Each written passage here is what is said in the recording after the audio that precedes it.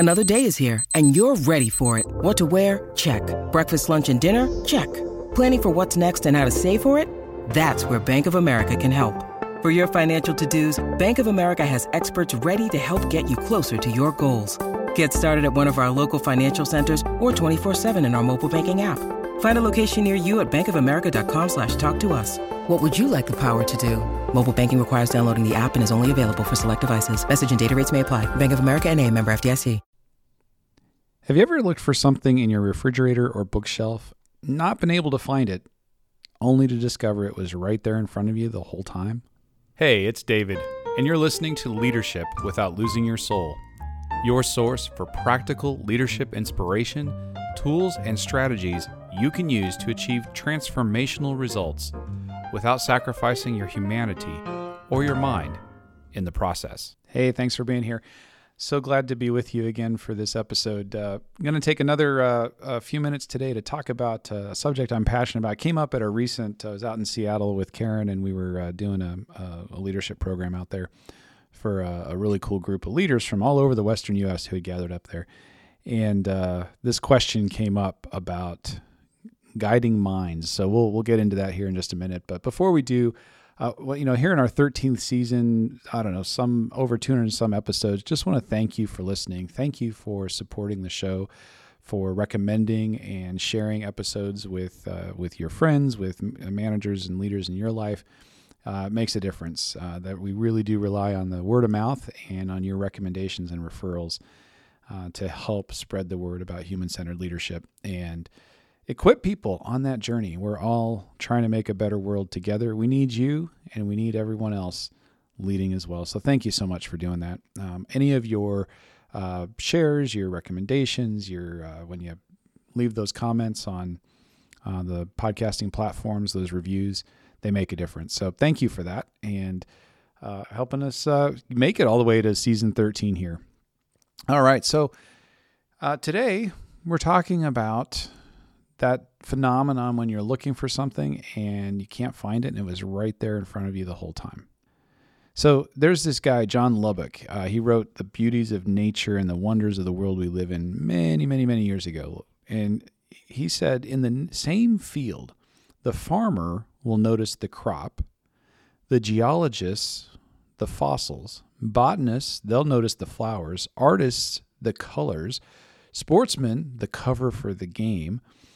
So everyone's looking at the same thing, but it does not follow that we should see them. Looking at the same things, but we don't all see the same things. And how critical this is for ourselves, for our leadership, and for our teams.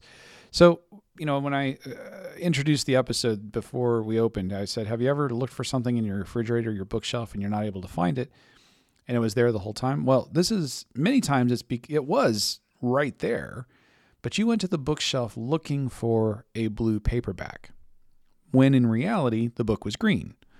Or you open the refrigerator searching for the metal bowl wrapped in foil, but those delicious leftovers were actually hiding in a clear Ziploc bag. And as frustrating as that is, there's a reason that your brain works this way.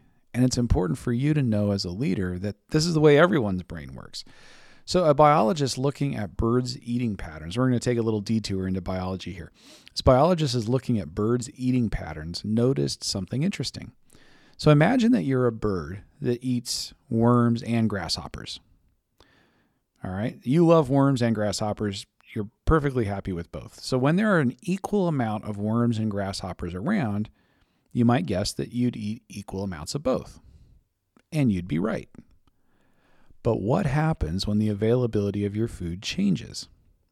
Let's say that there are now 70% grasshoppers and 30% worms available. Well, you might guess that your diet would now reflect 70-30, grasshoppers to worms. But that's where it gets interesting. That's not what happens. The birds actually ate way more grasshoppers.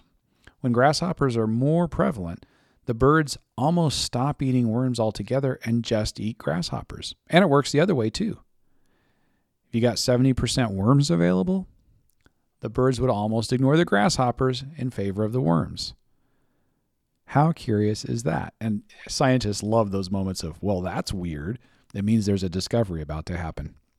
So as a leader too, hey, when you find those, well, that's weird, that's curious, there's a discovery about to happen for you and your team.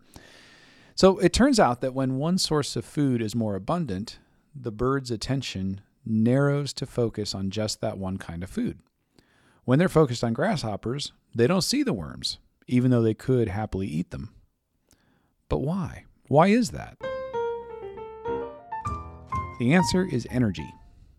When grasshoppers are more available, it takes fewer bird brain cells firing to focus in on the insects. They get more food and spend less energy to find and catch it. That search image is an efficient way to stay alive and feed your baby birds.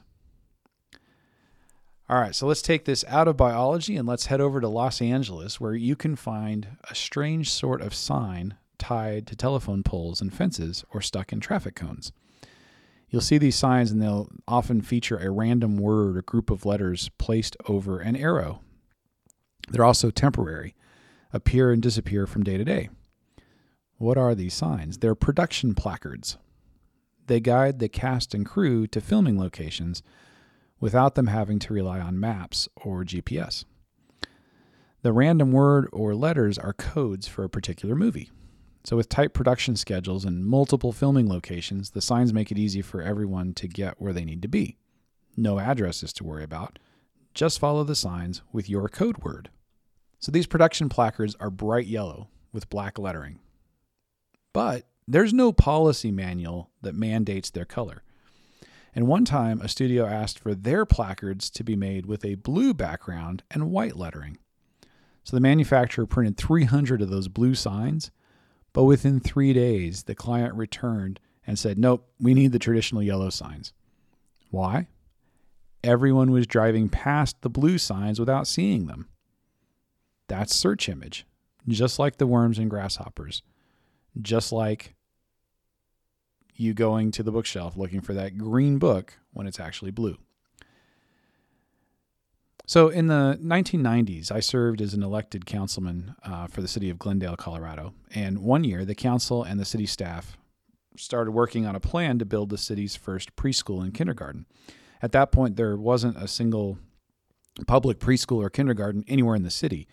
And families that wanted their children to attend those early education opportunities had to bus or drive their kids several miles.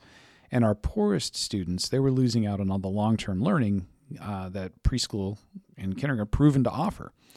But we were stuck. Why? Well, in city council meetings, people would offer an idea for moving the project forward, and it would get shot down. Bring up an idea for funding, and you'd get obstacles. Talk about features and design, and we'd have 3 or 4 dissenting ideas. And after weeks of this, our mayor, his name was Joe Rice, stood up right in the middle of someone's "this won't work" speech about using the classroom after school hours and made a timeout signal like a football referee.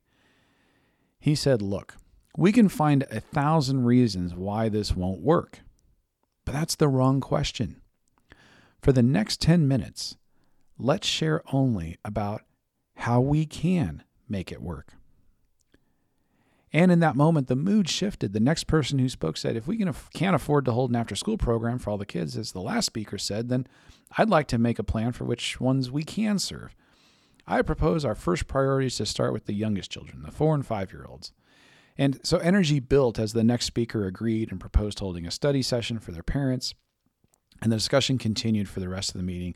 And not one person mentioned going back to the old way of working on the project. And of course, some ideas didn't make the cut, but they didn't get in the way of the rest of the project moving forward. And for many years now, that early childhood education center has given students who need it the most fantastic start on learning. How can we make it work? That's a question from a leader who understands the power of search image. Look for problems, and that's what you'll find. Look for beauty, there it is. Look for solutions, and they'll appear. So my question for you is, what are you looking for? Are you looking for solutions, or are you looking for problems? Are you looking for reasons things won't work, or are you looking for ways and opportunities to get there, to make it work? And even more importantly, as a leader, How are you guiding the brains, the minds on your team? Are you helping them to look for solutions by asking questions like, how can we? Or are you keeping them focused on being stuck by looking at problems rather than solutions? This is one of those powerful, powerful leadership concepts with so many different applications. Easy to talk about, but many, many different ways to use it. Brains, minds, human minds find what they're looking for with the power of search image. What's the search image that you're giving your team? Help everyone to focus on solutions, look for solutions, and you're on your way to being the leader you'd want your boss to be. And once again, quick postscript. If you enjoyed this episode, adapted from my most recent book, Tomorrow Together, Essays of Hope, Healing, and Humanity, with many reflective essays, leadership-oriented essays, and many others that are just about life and really focused on that human-centered part of the human-centered leadership experience and journey. Thanks again for listening. You can find the book anywhere books are sold. So appreciate you. Have a great day.